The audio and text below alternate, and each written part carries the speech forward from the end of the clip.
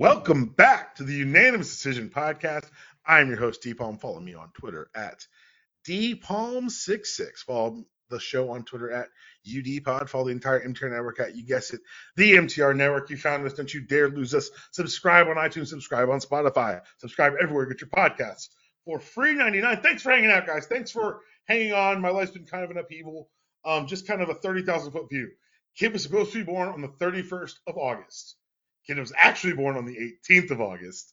And my scheduled podcast for that Sunday with Felder, I was like, I could probably still do it. And he was like, sure, buddy. And when I canceled, I could almost hear him laughing. So it's been kind of very much a big adjustment. Mom and baby are doing great. Thank you for everyone who's reached out. All the wishes, everyone who has been just super supportive through this insane season of my life. It's been great for me to not only go through all this with my wife, but to lean on people around me who did it before me. I've been calling them my crash test dummy dads. I got one of them on here today. Noted Florida fan, bringing it up for no good reason. What's up, Justin, for 35th Podcast? How you doing, bud? And I have decided, as you take this fatherhood journey, you're going to learn that certain things you will no longer allow them to steal your joy, because you're going to get so much joy from your family, so much joy from your child. And I've decided, after watching them embarrass me in front of the nation, that they're not going to steal my joy this year. We're not going to talk about Florida. Hold on, we'll get to that's. We have so much to talk about. I don't want to start with such a downer like that. I should have brought that up. That's on me. No, it's fine, because that's not a downer for me, because my school, Florida A&M, did not embarrass me in front of the nation. Oh, you know that they offered me my first scholarship? Really? I did not know that. So I did Bowden's camp, junior year going into senior year. And I was on like lists, but I was also like, Larry Coker told me to my face that I was too short to ever play at Miami, and that I should come anyway because I would raise the team GPA. I got an academic scholarship at Miami, and he was like, you can walk on and you'll help us out in the classroom. And I was like, that doesn't sound appealing, Coach Coker. Thank you, though. But no, I was at Bowden's football camp.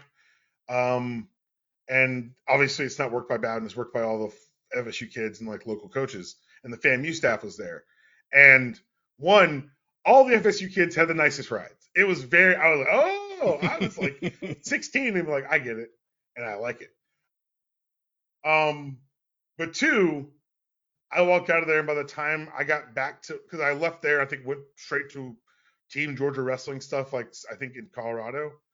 And by the time I got home from that trip, there was a scholarship in my mailbox.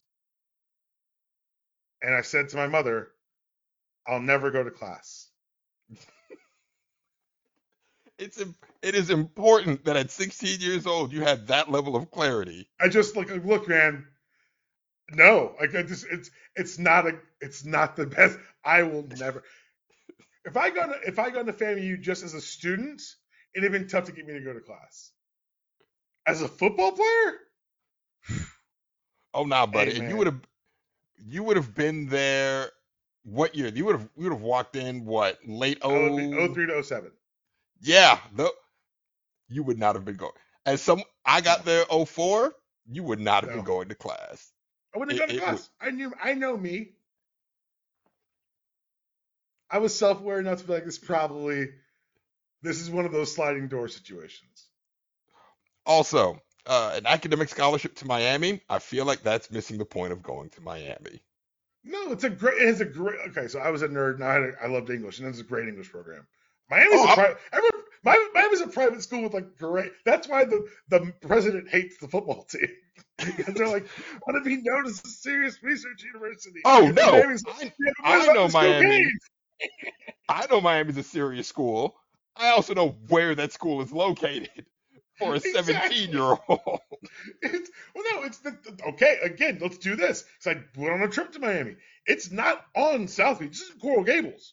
Yes. Like, you've got to make the distance no, there's too much at risk. There's too much distance for me in my mind. And even then, even as a kid, I was risk averse enough to be like, that's a great way to get in trouble. That feels like me having to answer a lot of questions. What were you thinking? And I don't want to have to answer those questions. What was I thinking? South Beach. That's what I was Ooh. thinking. Do we Do you really want the need? answer? Do you want the honest answer? Like, how well do you want to know me?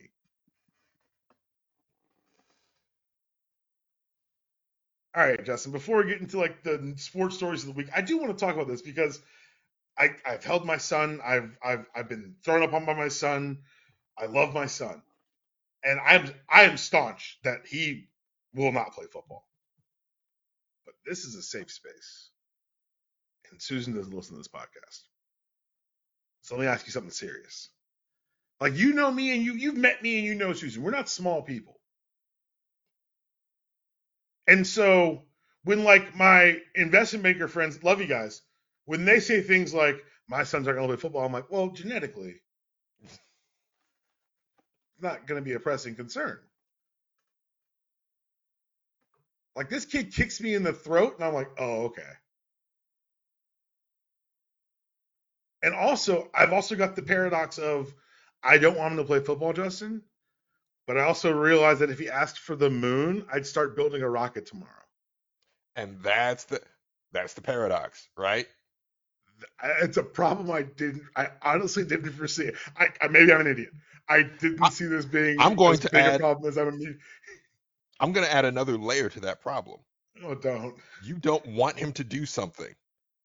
You're going to look at him and know if he wanted to, he would be amazing at it because he's your son and your son can do whatever he wants.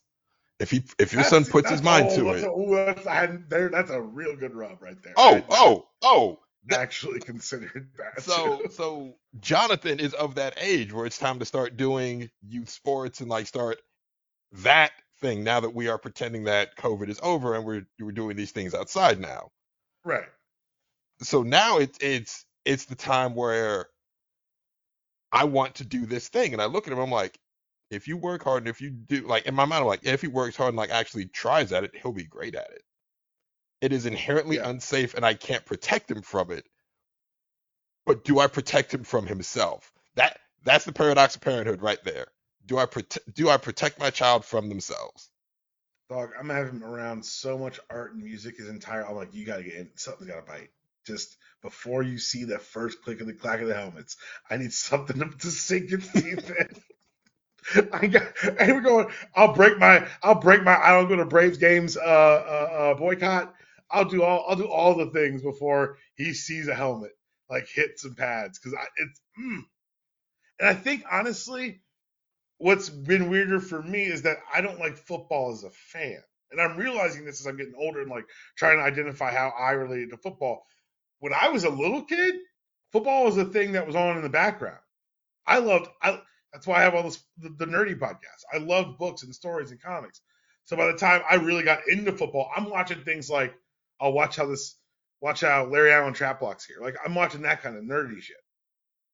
So even today when I'm cheering for stuff, I'm not like I'll be yelling at the TV and games I don't care about just because I see stupid things happen. Like, why'd you lose him on the swing? Like, it's the dumbest stuff.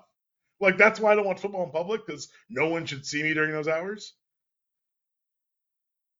But yeah, it's a problem. Yeah, I offer you this. When that day comes, and it's not gonna come for like years Yeah, down the road, but when that day comes, you're going to make the right decision. I don't know what that decision is going to be, but it's going to be the right one. that's a level of confidence gained by being a father for longer than like 16 days. Congratulations, sir. I did want to try to say, wait, I didn't want to hop on the podcast with nothing to say. But over the weekend, Deion Sanders occurred. He won football, cancel it all, to just stop the count, Donald Trump style. He won football. And CM Punk doing like, I know you're not really a big wrestling fan, so I'm going to explain it in the end of the podcast. For those who don't want to hear it, don't worry. I'm not going to. You've got other stuff long before I get to professional wrestling. You cowards. But I'm going to explain to you how, since 2014, what's happened and how we've gotten here, and just the most ass backwards things that have occurred over the last 5 days. But before getting into that, I want to start with women's soccer. A lot of un-American people claim to be American by saying they were happy the Americans lost. But there was a rest of a term after that, and you may not realize that because America. But Spain won. They won in a fashion and under such circumstances to which I don't really want to get into right now. But during the celebration, Justin, like, there's what we saw. There's what he admitted that we saw. And then there's what he says, nah, here's what you really saw. Okay, so I'm glad this is the approach you're taking because there are the three layers. There is the thing that we saw with our eyes. We saw it happen. Full stop. Full stop. You know. We saw it happen. The fact that we saw it happen, and then we remember, oh, right, did you get in trouble for this before? Hasn't this been a problem? Like, not just a 1-2, like, don't they? No. They petitioned for you to not be here. I'm going to quote, I believe it is RICO indictments for no good reason, pattern of behavior. That does seem to be the Georgia special these days. Hey now. So, oh buddy comes out and says, nah, she said I could kiss. Like, he knows there was a camera there. And he goes out there and he pulls the DiCaprio from that movie all the white guys love, Wolf of Wall Street. I ain't fucking leaving. And gets applauded. Justin, him saying I ain't fucking leaving, I kind of saw that coming because as much as we are not advanced in America about these things, dogs, the sexual harassment atmosphere in Europe is worse. Let's just say that. I have this conversation with one of my best friends all the time. It just comes to like, because he spent some time in Europe, he spent some time in France and Italy. He was like, yo, there's a lot of improvements there, but some of the stuff is still the same. And I'm like, well, what you figured out, my friend, is the problem is men. There it is. That thing that you're experiencing, the problem is men. Wherever we go, there's just certain constants.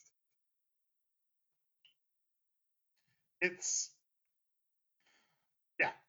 The problem is us. It's a really great point. And yeah, and we had the coach, I believe, step down today, which is great because people were actually boycotting joining the national team, which made their win even more impressive. So I don't know. We'll see how this ends. It's very strange. Like all of it's unfolding kind of the way you see with entrenched men not wanting to give up power. But I'll tell you what, the applauding from the media on the I ain't fucking leaving scene was weird. Very. No matter how cynical you or I may be, or like this is just, but it was, for me, it was jarring. I was like, oh, we're not even, huh. We're not and even going sad. to pretend. I wasn't like hurt. I was just shocked. Yeah. Like they just said, we're not even going to pretend that we care about this thing. We care about the guy that just won us a World Cup, or the guy that's going to bring us a World Cup. We care about that. We don't care about you, the players. We care about the face of this machine. And like, but the thing that like that's what keeps getting lost in all these arguments when it's like execs in boardrooms who should be replaced by algorithms versus the people who actually do the work. The people doing the work are the face of the machines. You just think you're the face of the machines because you pay yourself the most. It's like delusion writ large, and it'd be funny if it wasn't so globally destructive, I think is a fair assessment. That is fair and accurate. All right, well, let's go to something else that's fair and accurate, or maybe a little bit unfair, but totally accurate. Ronald Acuna Jr., we don't cover baseball here, but if we do, it's something big happened. The Braves, first of all, have put together a lineup that even for the casual observer, seems a little unfair. And they've done so in like a price-fixing way where they've locked up all this young talent to long-term deals to the point where like when people celebrate the financial decision-making, I feel uneasy just listening to them. But Ronald Acuna Jr., first time in the history of baseball since the guys whose records Shohei Ohtani was breaking before he got hurt, through now, first ever recorded 30 home runs, 60 stolen base season. He capped that weekend with the hardest hit home run of the year, which I didn't think was a thing they could measure, but somehow they did it. Justin, I'm not going to get into like Ronald Acuna is a star and the MLB doesn't know how to push stars. Because if Mike Trout walked into my house right now and slapped me, I'd be very confused. But I do want to ask, do we value this kind of new numbers in a system where there's literally a pitch cap clock determining how you can time up these steals? I think in time we will come to appreciate them if Acuna is the only one that's doing this.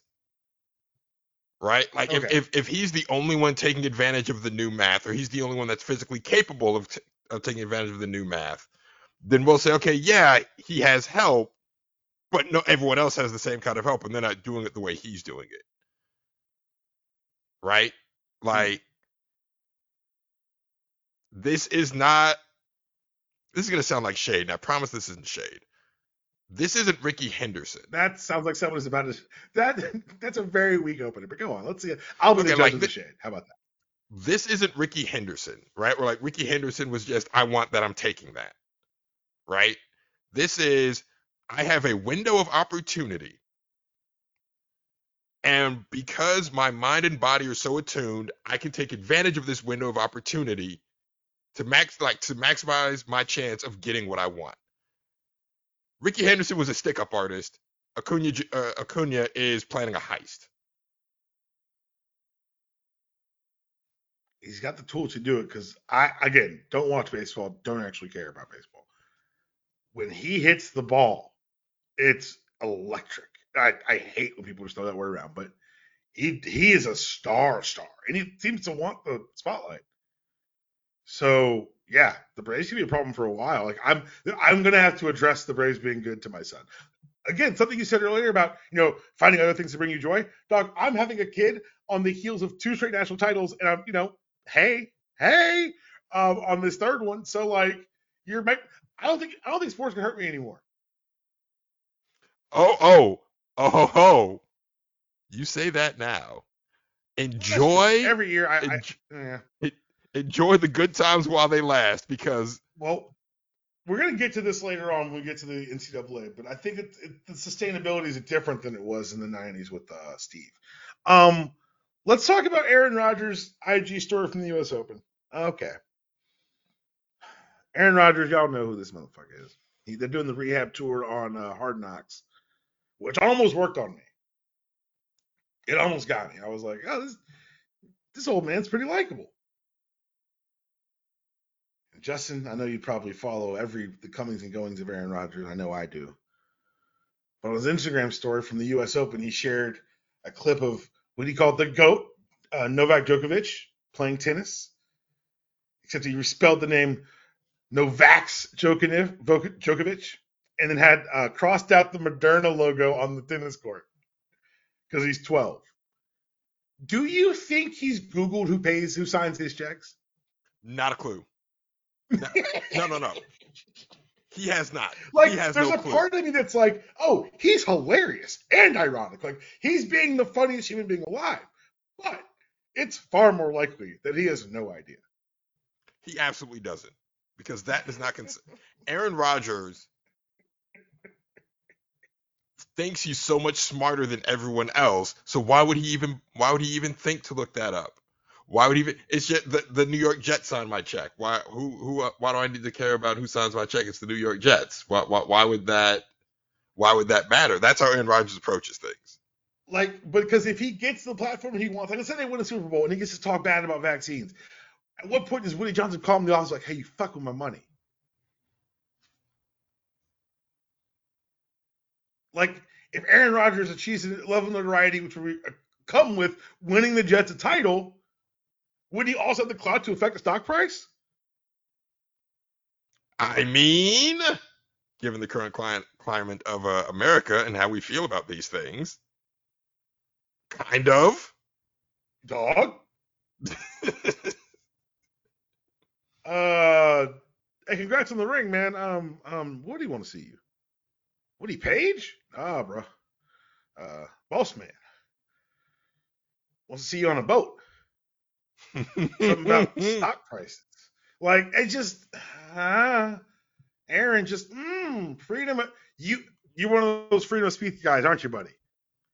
Freedom of speech is not freedom from consequence. You're about to learn an object lesson if you don't shut the fuck up. This is a post from today.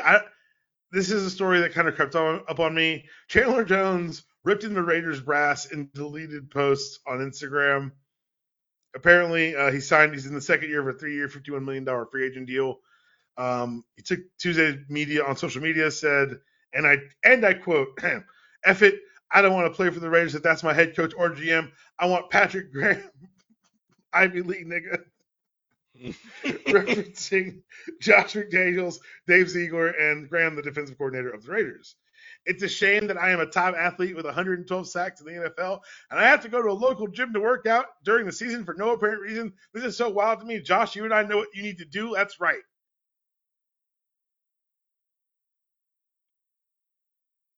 The problem was in Oakland. Because if it was, the Raiders wouldn't have this kind of horseshit happening in Nevada.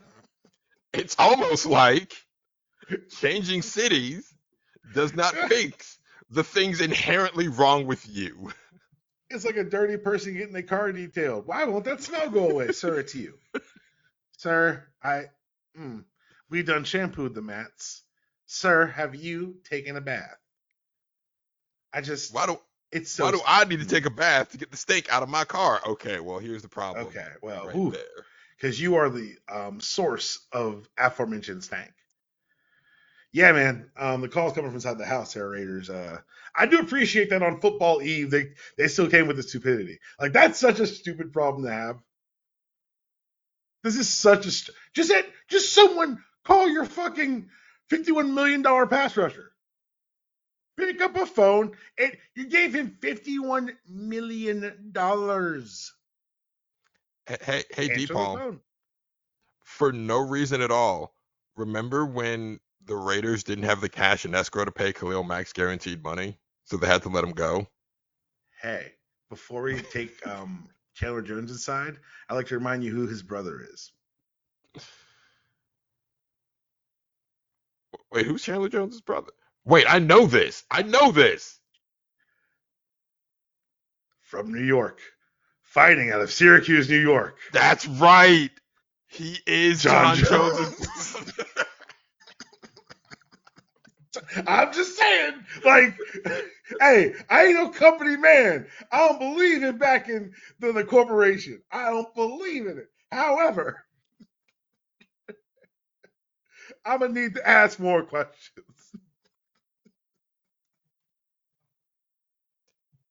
You know what? Fair point. That is. Look, We questions need to be asked. I'm just saying, folks are talking. Before we get into college football, which is obviously week 1 in the books, welcome back to the world's greatest sport. I do want to ask you about your Titans. How do you feel about going into the season with, I guess, a new quarterback, the same old running back, and what else you got there? Defense is a little bit older, but not that much better, in my opinion. What do you think?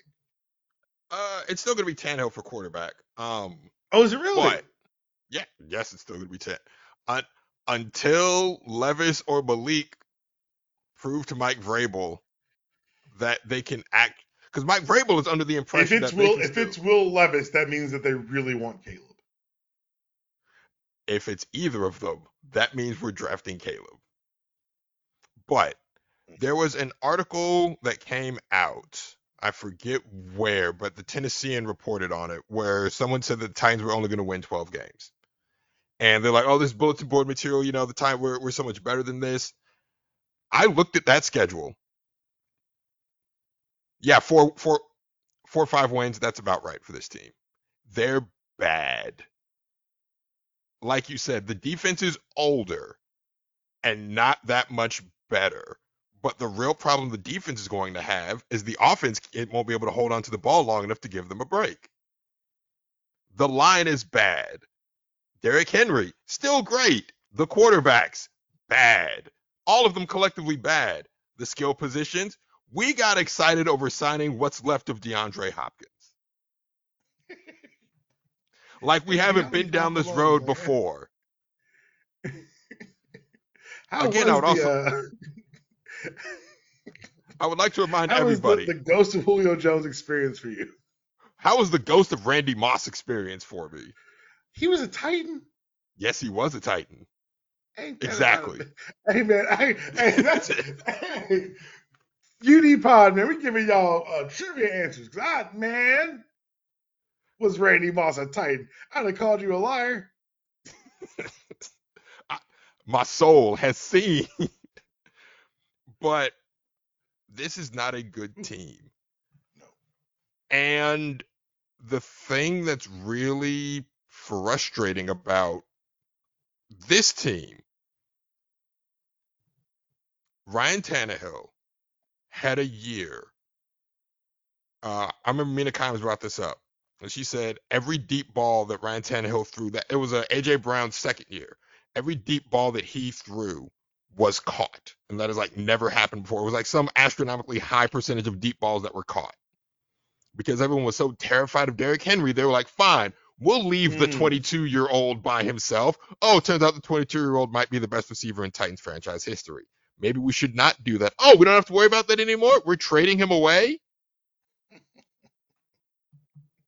because they looked at that and said Ryan Tannehill was the engine, not the fact that AJ Brown is always open. They said, no, we're going to give it to Ryan Tannehill. So congratulations, you paid Ryan Tannehill.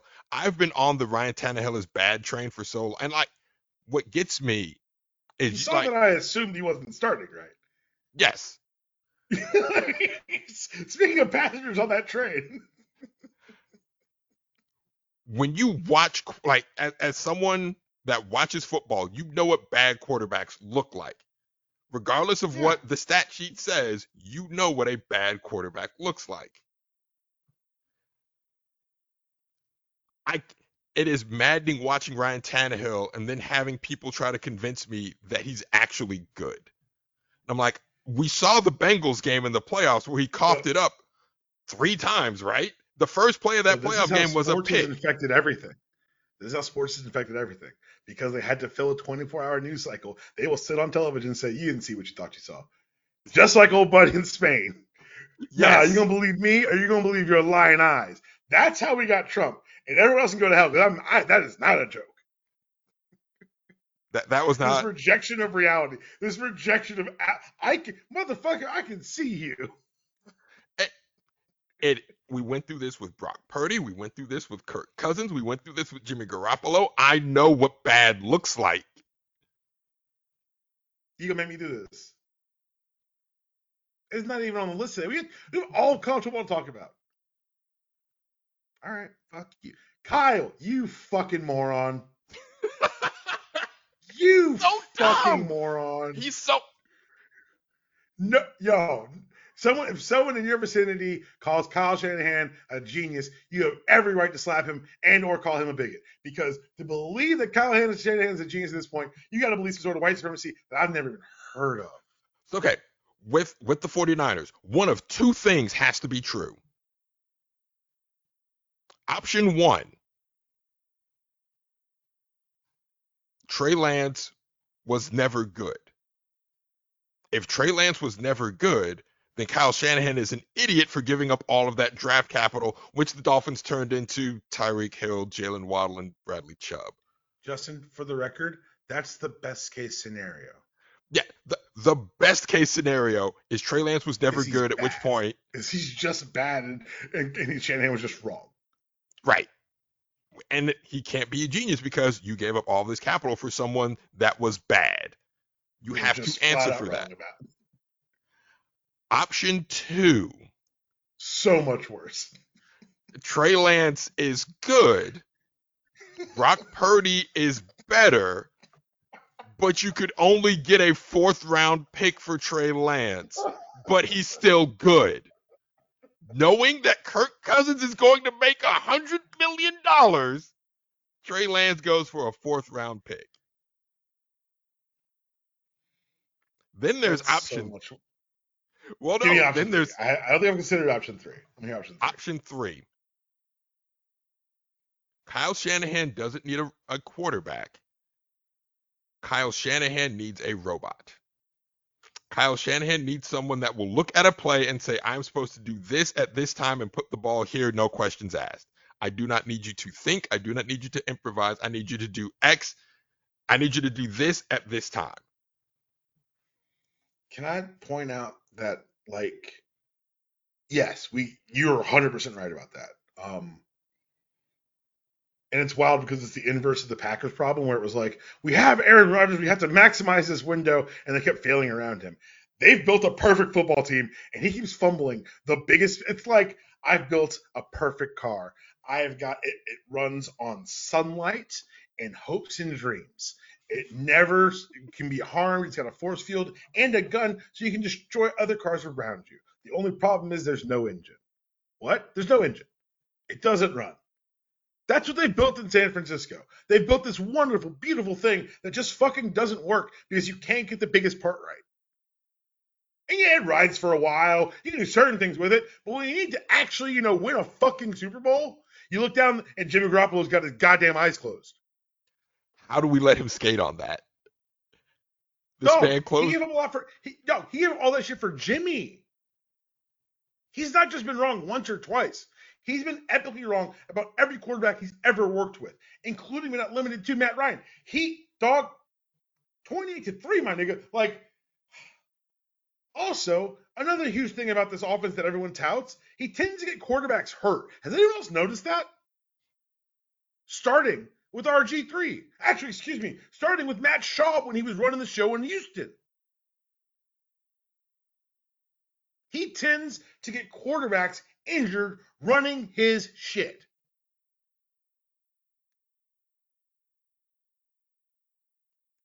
If I'm wrong, let me know. But he's a genius. He's a genius. Ooh, buddy. Not today, and pretty sure not fucking tomorrow. I will say this, though. If a fourth-round pick was all it took to get Trey Lance, Mike Vrabel, what are we doing? That's all it took? You know what's funny? If let's say the Niners don't trade a goddamn thing. I'm not even talking about the picks that they traded, things they traded Tyreek Hill. Do you know who was there at 12 where their original place was? You know who got drafted at 12 that year? I've looked at this. Yes, tell them. Micah fucking Parsons. Yes. Like, what?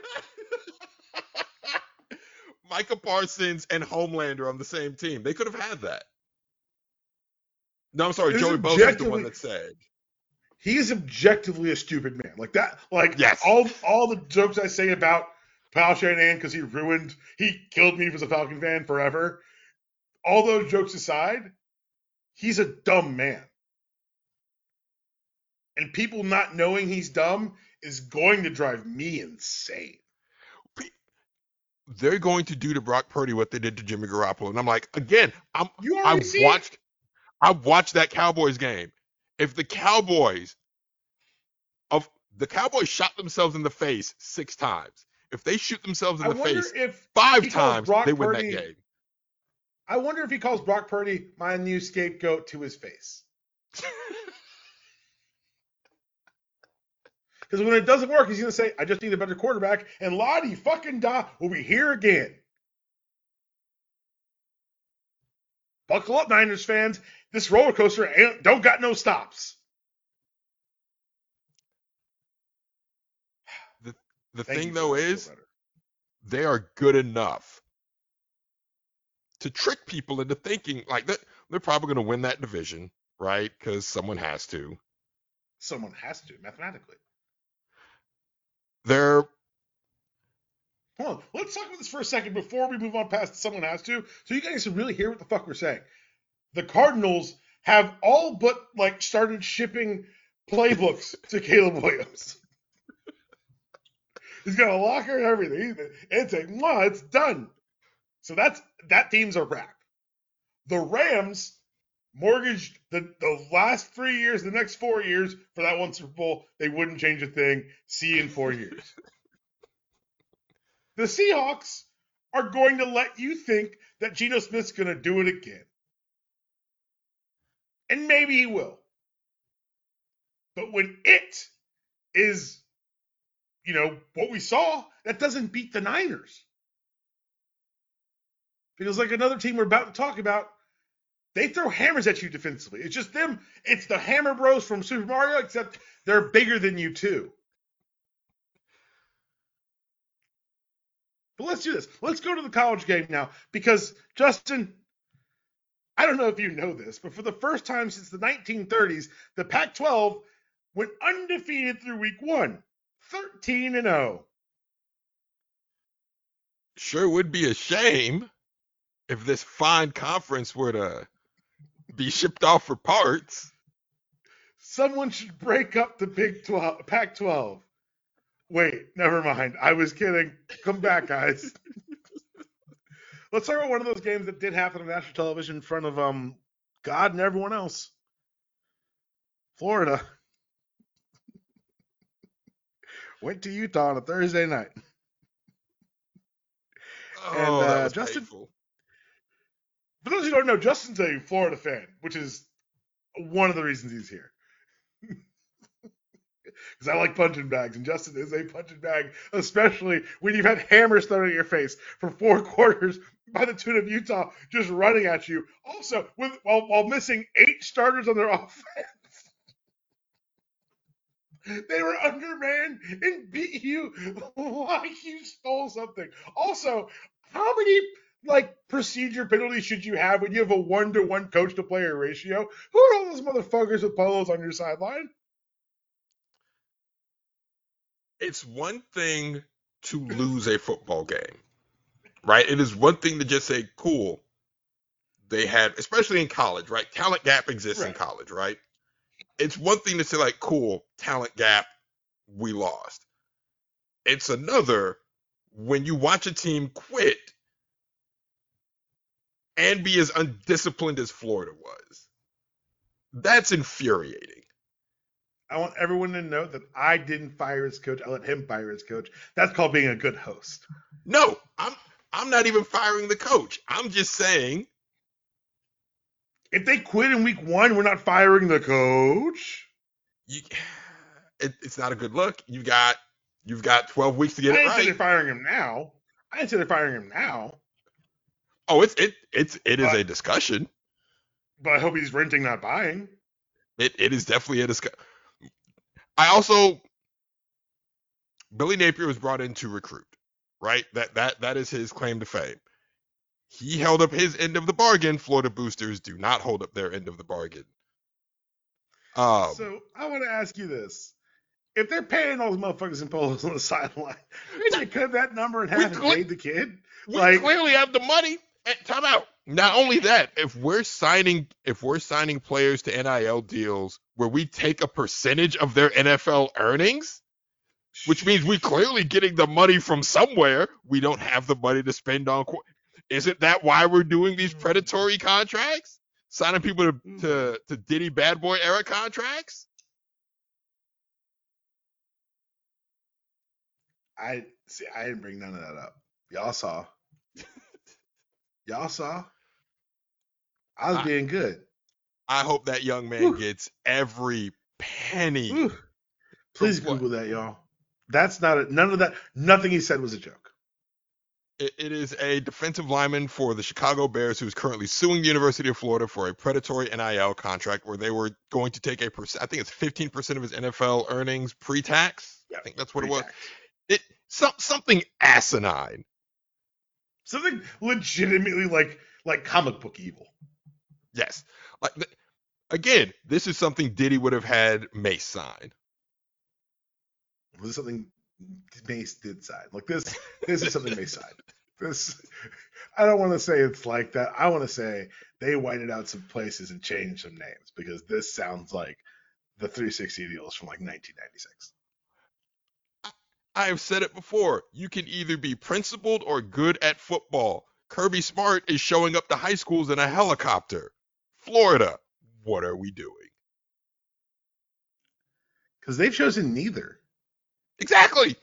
Which I don't like. They've decided to be unscrupulous and terrible. What if we were criminal? What if we were bad criminals? Ooh, you can see that play out in the Fulton County Courthouse every time they talk about them people. Anyway, let's talk about some other Big 12 teams or Pac-12 teams, excuse me. I keep doing that. I'm never going to talk about Big 12 at all on this podcast. So sorry, Pac-12 teams.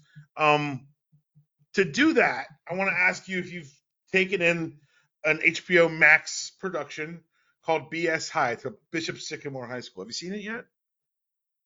I have not seen it, but I was following the story before it was a documentary. So Wonderful. I It's a am. fantastic. I am Belmonte's very much a big part of it. Um, he's the go-to pundit in the thing, so he's all over it. He does a very good job of giving framing that I think is necessary, but also they highlight the guy in charge, and the guy in charge is like very much like I'm a con artist and I'm proud. Like it's very weird for anyone who has any semblance of scruples to watch this and be like, oh, that's how people behave.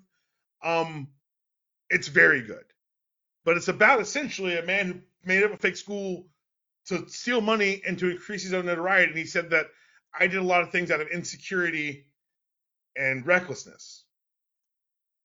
I bring that up to talk about Colorado because I'll be good and goddamn if I sit here and tell you that we shouldn't celebrate those kids, that we shouldn't celebrate Deion Sanders for doing this on this stage. But there are two things I want to say. One, Travis Hunter is him. Isn't that what the kids say now, Justin? Him. Him. Okay, cool. Just him. It's him. Him. Um, you can't play a kid 117 snaps in a day. Nope, you sure can't. That is not That's sustainable. not fucking safe. That's not fucking safe. Like you can't. That's unsafe. And that right there, like that specific, minuscule, working in the micro is a larger example of the macro problem I have with Deion Sanders. He is someone who looked at the rules and said, well, what if we exploited him more? Because yeah, he came to Colorado and he brought his luggage with him, and it was Louis, baby. 86 new players. That's 86 kids who had to find new schools too. Those kids, there's a kid who had to leave probably. Hey, I wanted to play at Colorado because my dad played at Colorado. I was a walk-on. There's no room for me now because I'm not Louis Vuitton luggage. And yes, I get it. There is it's the game. It's I understand. I am not so Pollyannish to not get why I'm being kind of whiny about this. But at the same time, Justin, we saw a lot of schools this weekend make big splashes because of radically remade rosters. We're going to talk about FSU later. FSU came out and what they did was they put an advertisement on for their portal business and how well they run it. I get it. I embrace it. I applaud it. I want the kids to have options and opportunities and choices the same way the people who are profiting off of their bodies do. But in a world where Deion Sanders can do this in 8 months, Mike Norvell had to win that fucking game. Because the conversation around Brian Kelly today isn't, man, y'all showed the bones of a top 10 team. Y'all went out there and hung with someone who's clearly a very good football team. No. The conversation is, why didn't we win every game? And so now these leashes are going to get shorter. And the mercenary thing that people were decrying, it's going to get more mercenary. Colorado's a great story. But it's a great story as a byproduct of Deion Sanders doing what's best for Deion Sanders. Because if Mike Norvell lost that job, dog, the FSU jokes would have started yesterday.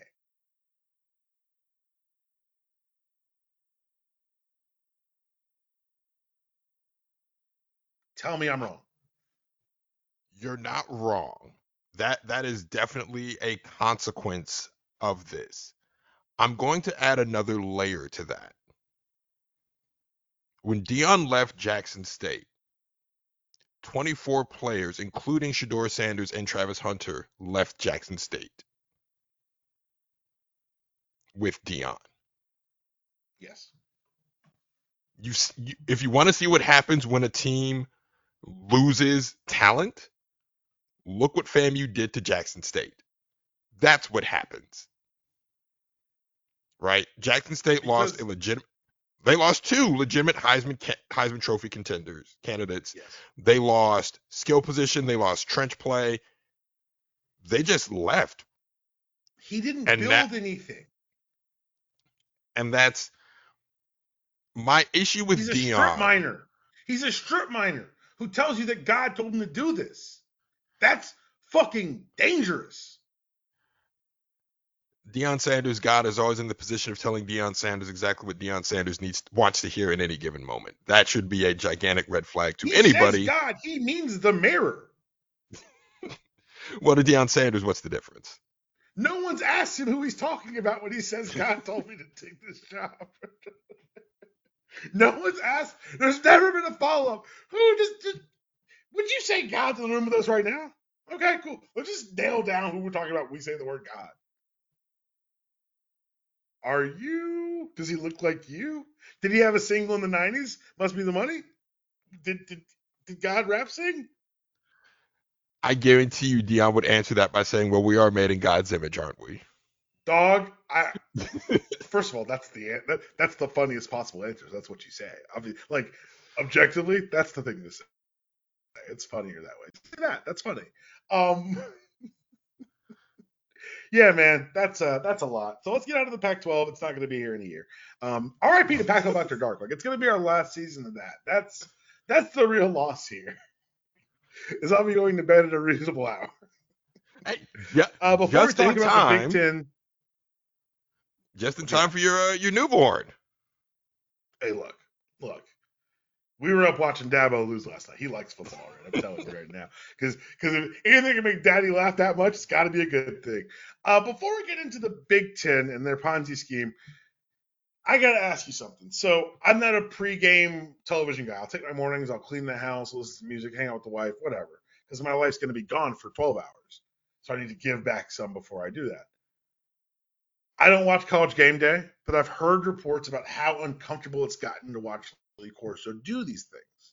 He's old. He's lost a step. He lost a step when I stopped watching, and that was 10 years ago. So his steps are being lessened. But also, the other option is this emergent, like, Fox show, 5 guys for no good goddamn reason, talking about Big Ten football, which sounds just like literal water torture. But one of them is Urban Meyer. Have you seen this clip of them talking like they're doing a 2-man on the main desk, and it's a wide shot, so you see Urban macking on this girl? He can't help himself. It just like, wouldn't he be happier if he just admitted who he was? If like he came out with like the 1996 sprayed on beard, like NWO music, like air guitaring, like just fucking Hollywood Hulk Hogan this bitch, like wouldn't he be a more fulfilled human? Why doesn't he just admit who he is? It would be so. We all know it. We all see you. We've seen you multiple times. Justin, once again, a theme of the episode. Are you going to believe your lying eyes? A phrase that he has uttered to his wife.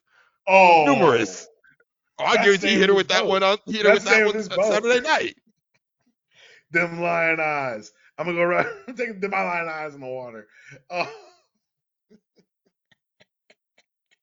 Also, I didn't watch the documentary, but ooh, buddy, y'all got a lot of fucking nerve in Florida trying to pass that rehab tour fucking Urban Meyer bullshit off as a legitimate documentary. That took a lot of balls. That was a PR piece. That took a lot of balls. That was the Urban Meyer rehabilitation program. That's what that was. I will say, what that documentary made me miss, Chris Leak. I miss competent quarterback play. You watched it? Oh, of course I watched it. It was bloody hilarious. It was bloody hilarious. Again, I remember vividly this team, the Dog, lies they were dog, telling about this team. dog. The stories I know, like the factual stories I know. I wasn't there, but I knew people who were, and they were involved in the athletic.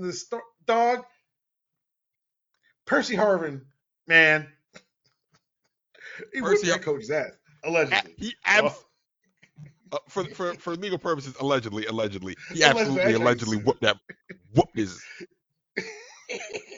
we playing basketball for conditioning. No, we're running the stairs. Whoop, whoop, whoop, whoop. We're playing basketball. Hey man.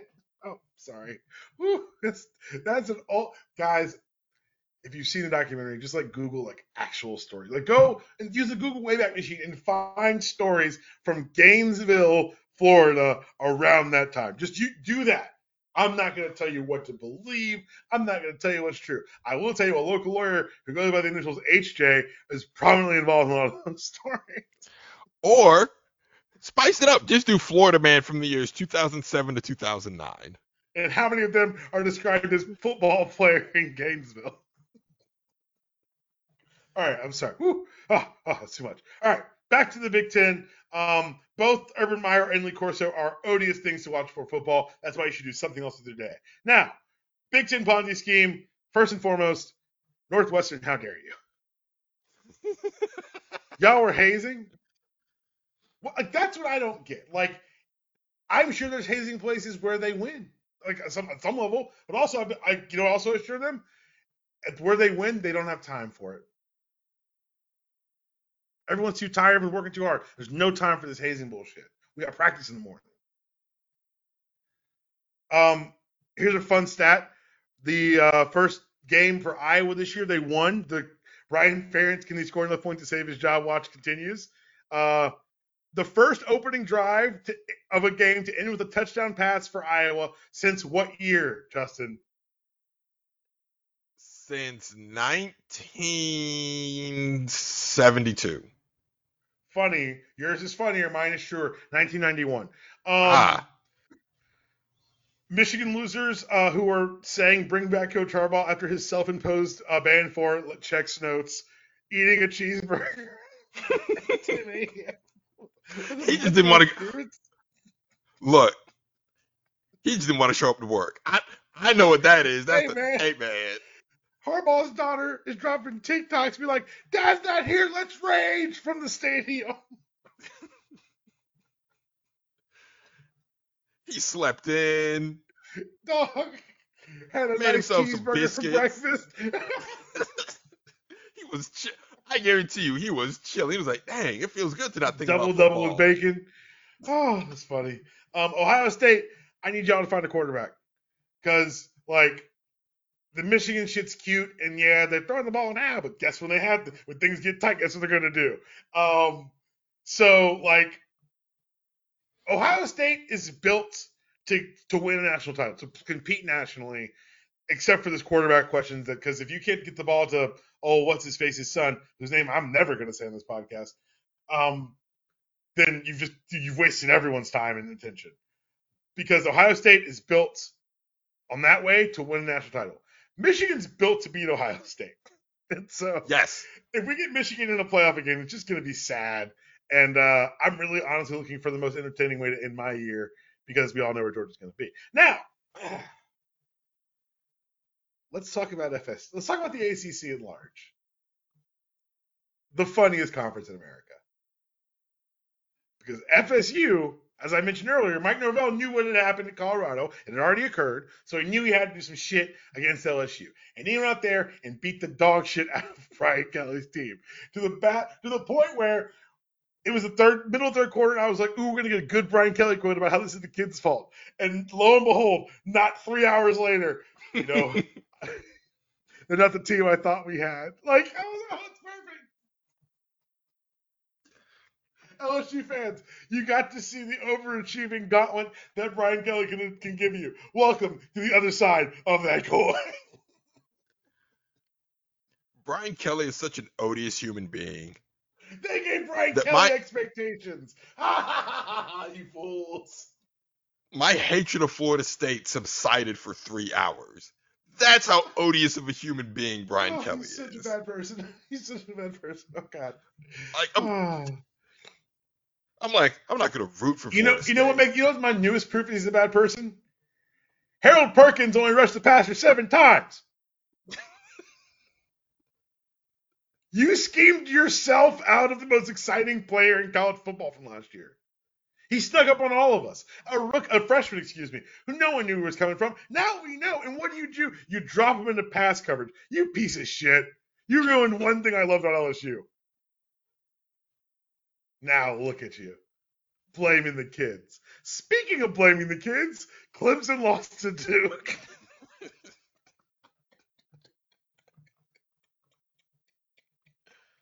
And I want to be very clear, listener. They didn't lose kind of to Duke. They didn't squeak out. Nope. Duke beat the dog shit out of Clemson. In the game full of funny stats, my favorite one is that in the second half, Clemson both never punted once and also scored 0 points. It's like an offensive puzzle box. It's amazing. Perfect. Just chef's Justin, kiss. as someone who also likes to point out what an odious human being Dabo Swinney is, how did you? I watched this game with my son on my lap, giggling to myself. How did you take this game?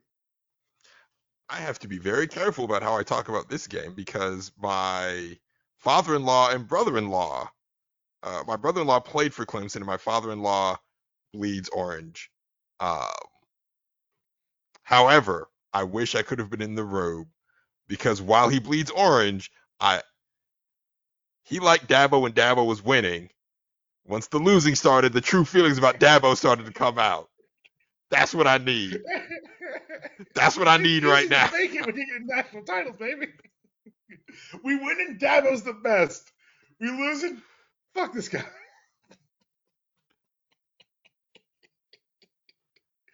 Justin.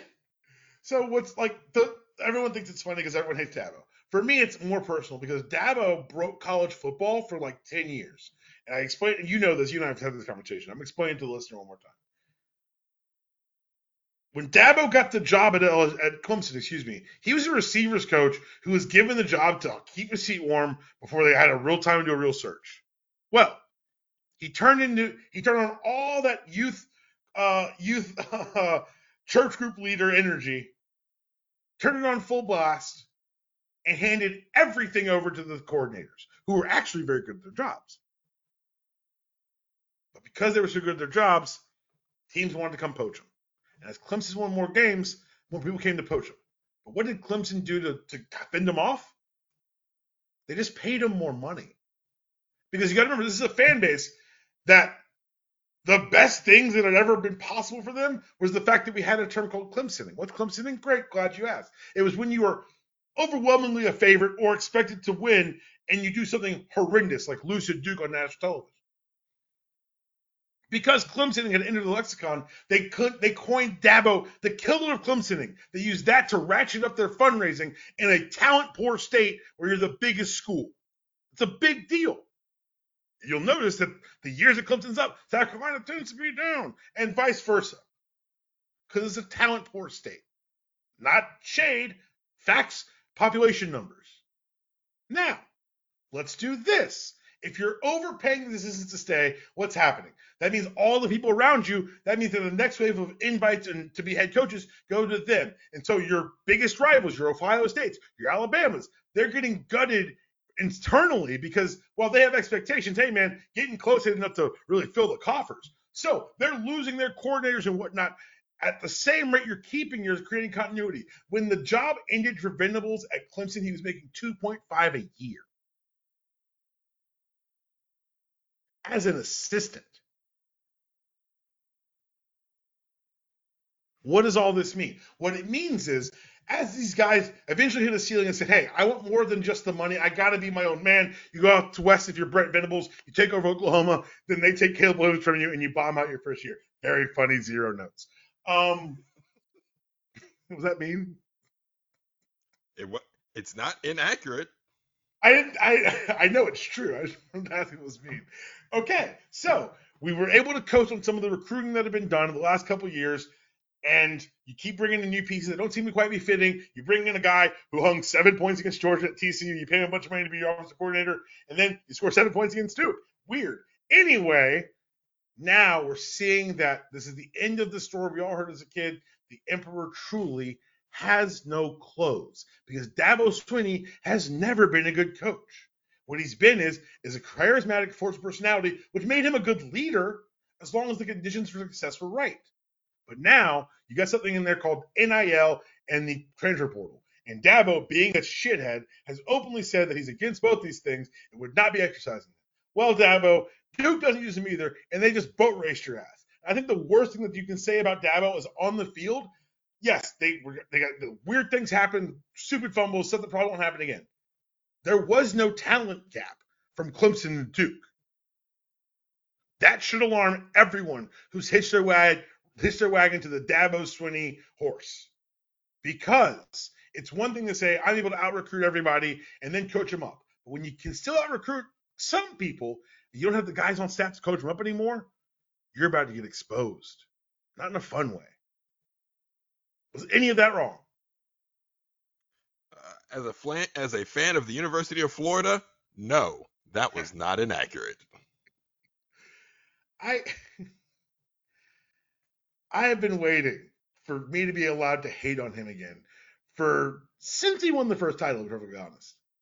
And it's good to be back. I hope they stick with him as long as they can. And I think they should, because let's also remember they're in a talent poor state. You ever talk to a South Carolina fan who tells you about the glory days of Steve Spurrier? Because those were the best years they ever had. Double-digit wins on a consistent basis. What? And now they're chasing that dragon. They'll never get it again, but they'll get close. But now, Clemson fans, a generation of whom had never seen victory, have seen it happen. They saw what they could be, and they'll never be there again unless you part ways with the guy who got you there. Damn, it's good to be a Bulldog. Georgia rolled. Y'all know how it is. Next week, we've got Bama versus Texas. We've already got news coming out of Tuscaloosa that the Bama DBs may be banged up for this game. Is this vintage Nick Saban using the media to lower expectations? I mean, he can try, but Nick Saban has been in Tuscaloosa long enough to know that that's not going to matter. Not to that booster class, not to that fan base. I think they play. I think he's set up for the okie doke. For me, when that news came out, I go, uh-oh, Nick's got him. Nick's got something. He don't talk to the media unless he wants a message out there, and that's not a fun message if you're not Nick Saban. Yeah, we all expect Alabama to destroy Texas. Do we? It was a one-score game last year. So are we saying we believe it? If Quinn didn't get hurt last year, that's a fucking Texas win. Right, but do we believe in Texas? Well, I mean, that's not a fair question. So there you go. Look, Coach Prime. Ask me if I believe in shit. He's such a sanctimonious anyways. Do you believe? Sir, I'm with the media. My beliefs have nothing to do with this. You beat a team that okay. Anyways, the one thing this week he gets it. The second, if it let it, dog, and could there be a funnier coaching matchup? Coach Prime versus Matt Rule. That is actually going to be the only time where I actively root for Colorado because fuck Matt Rule. Fuck Matt Rule. I'm the stun on him. Play that kid 600 plays. Who cares? He's only fodder for the greatness of Deion Sanders. What's he matter as a person? I was trying to be nice to Deion today. I came in here with the thought like I'm not gonna rag on Deion too hard. Well. He makes it so easy. He shouldn't have been himself. Justin, before we get out of here, this is the last thing I want to talk to you about. So this weekend was a big week in professional wrestling. The last 2 weeks, honestly. AEW, a 5-year-old promotion, ran Wembley Stadium and had 81,000 paid to see a professional wrestling card. The largest paid audience for professional wrestling in the history of the world. That's fucking cool.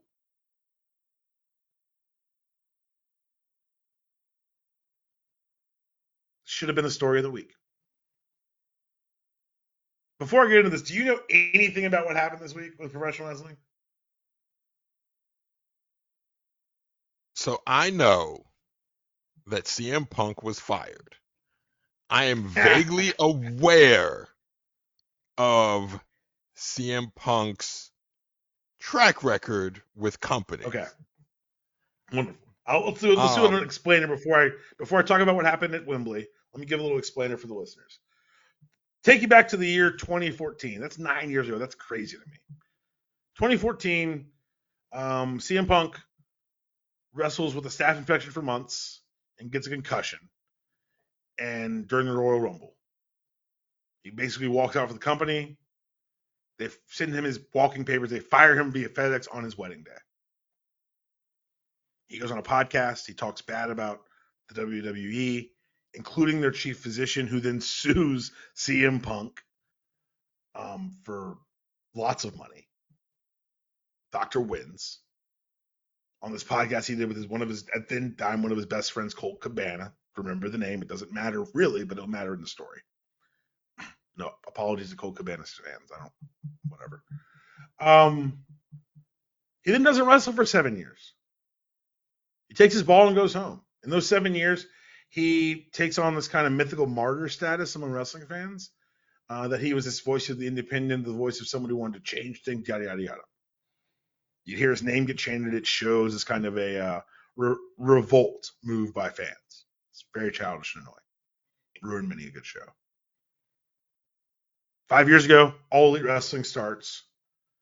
The brainchild of the Young Bucks, Kenny Omega and Cody Rhodes, and the financial boondoggle of Tony Khan. I won't make my money mark jokes here, but you guys know how I feel about Tony. And it's exciting. It's kind of everything that CM Punk said that he wanted out of professional wrestling. It was the boys coming together and finding and creating a better option for themselves, a second option to make some money and earn a living doing this thing that they love, this art form that they had embraced. So they asked CM Punk at the beginning, hey, man, do you want to join? He never replies. He would later say on some sort of podcast or whatever that he was offended that he got texted an offer. Whatever. Egos are weird. Then he eventually decides to sign with All Elite Wrestling in a deal that was a lot of money to both himself and hopefully Warner Bros. Discovery, the company that bought into All Elite Wrestling. He comes back at a show in Chicago. They did The First Dance, playing off The Last Dance. And they literally give him everything he's ever wanted, including, but not limited to, ice cream pops that night with his face on them, given away to everyone in attendance. He should have been the happiest man alive. But from the moment he got there was kind of conversations that would leak out into the media. First and foremost, Cody Rhodes, one of the founders of All Elite Wrestling, would later reveal on a documentary about this time period. He said, look, me not re-signing with All Elite Wrestling was not a creative decision. It was not a money decision. It was a personal issue. He worked at WWE, with CM Punk. Very interesting. Now Cody's gone back to WWE, become a bona fide super goddamn star, more pyro than God every time he comes to the building. Neither here nor there, but just something worth mentioning. Now, what you may have remembered, Punk's here, he wins the world title, he gets hurt, hurts himself diving into the crowd.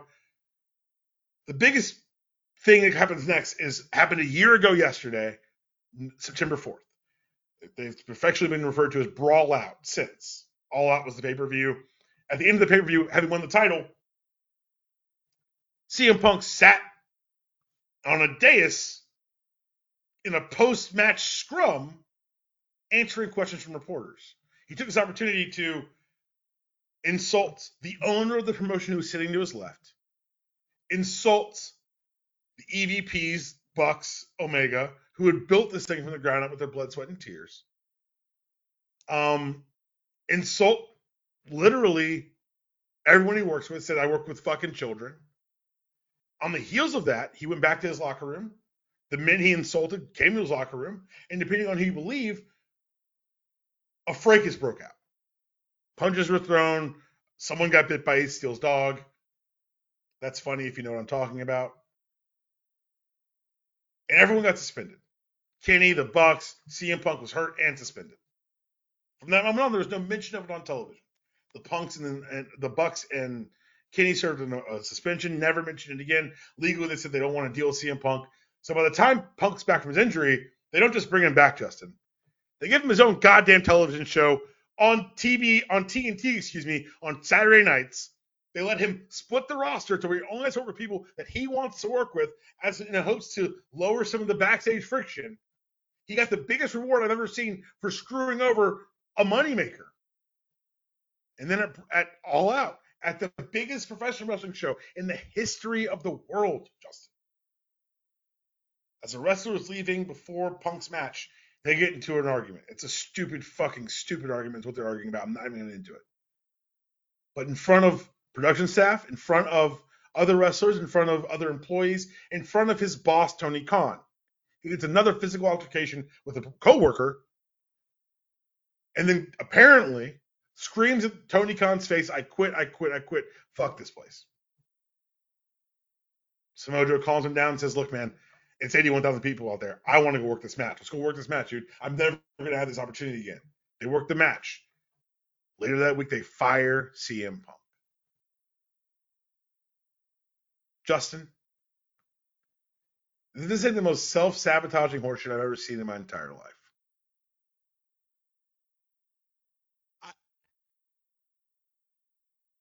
So, my knowledge of CM Punk, I thought it was all a shoot. I thought it was a bit. I didn't realize he was this sanctimonious asshole in real life. It's so interesting because for all the people who like, oh, he's trying to voice the voice was trying to whatever, he's just Hulk Hogan in 1984, man. If I'm not going over, it's a bad idea. And if you don't like it, you can. It's just. And he was able to power trip on a guy who was Tony Khan's apparently a very smart wrestling mind. He's also a fucking fan. Back in the day, he used to call these guys money marks. What's a money mark? Someone who's a fan who'll throw money at your product because he loves it. You can take that money mark for a ride, brother. They did a lot at TNA. Jeff Jarrett, anywhere Jeff Jarrett is, there's a money mark to be taken advantage of. Just know that. Notably in AEW right now. And obviously he's got his wife now as an on-screen character getting 2 paychecks for the family because Jeff Jarrett is the carniest of carnies. He's God's perfect carny, I swear. One day I will sit down and just do like a 4-hour podcast about the carniness of Jeff Jarrett. But CM Punk is the guy who lived the gimmick so long, he became his gimmick. You know what the argument was about? The kid didn't get. Oh, first of all, the wrestler in question is Luke Perry's son. Wow, Luke Perry's son. Jungle Boy Jack Perry, great wrestler, great charismatic. He's doing a heel turn thing. Don't really love it right now, but he's a good wrestler, great hand. Needs work on the mic. Good wrestler. They put a lot of time and effort into him. So a couple weeks ago on Collision, the show they gave to Punk, Perry wanted to do a spot.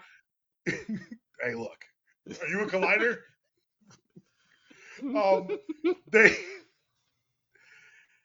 Perry wanted to do a spot with the guy who was feuding with Hook that involved real glass. This is the story that's come from CM Punk's camp. CM Punk went in the production room and says, "You're not doing that. It's not safe. Da da da." Whatever. Why he's whatever. During the pay-per-view at Wembley, they're doing a spot on a car, and Jack Perry looks into the camera and says, "Look, it's real glass. Cry me a freaking river," and smashes the guy's face into it. As he's walking backstage at the end of his match, Punk apparently accosts him and says, "Do you have a fucking problem?" Which, like, the more details come out about everything he's been involved in, I'm like, who is his camp talking? Like, oh, this was from his camp. I'm like, does he think this makes him look good? Like, there are people who out there who are like, hey man, Punk didn't take any golf off anyone. I'm like, yeah, but maybe that's just professional wrestling, brother. in the 70s. These are corporate machines now. This is you can play like, oh, back in my day, but like that's not what professional. They changed it because that way killed people. It wasn't like oh, we like this style. That lifestyle was actively killing the people producing the art. So they changed it. And unless CM Punk is that much, he got a fucking award for Cauliflower Alley on Tuesday night, and they fired him on Thursday. It's hilarious. It's objectively funny. Everything that's happening around this. But we know what the funniest part is, Justin? They ran Chicago this weekend. Famously Oh, CM Punk's hometown. oh, They fired him on a Friday afternoon, and they had Saturday afternoon. They had a live crowd in that United Center 3 hours later.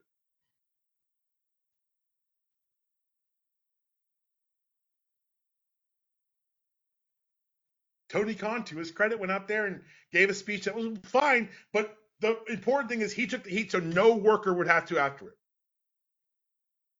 Let me go eat this heat so we can do our show.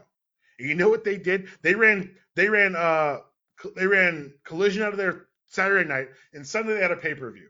On the heels of this previous Sunday's pay-per-view at Wembley, and Justin, it was one of the best shows I've ever even thought about putting together. It was to the point where like them making us forget about Punk was I'm very impressed as what's happened so far. And it's just I want to talk about this story so I can say it out loud to someone because I needed someone else to hear how fucking crazy and self-saboteur it is.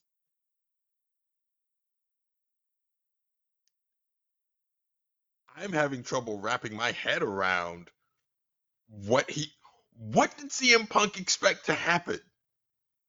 Allegedly, there's other reports that because it's Wembley and there's more cameras than anything there are reports that one, it's all on camera and it does not look good for Punk. Like it's not one where he's it's not a good look for Punk. But two, apparently before all this happened, he and Tony Khan got in a screaming match behind closed doors where he, and I'm using the word that everyone else is using, lunged at Tony Khan.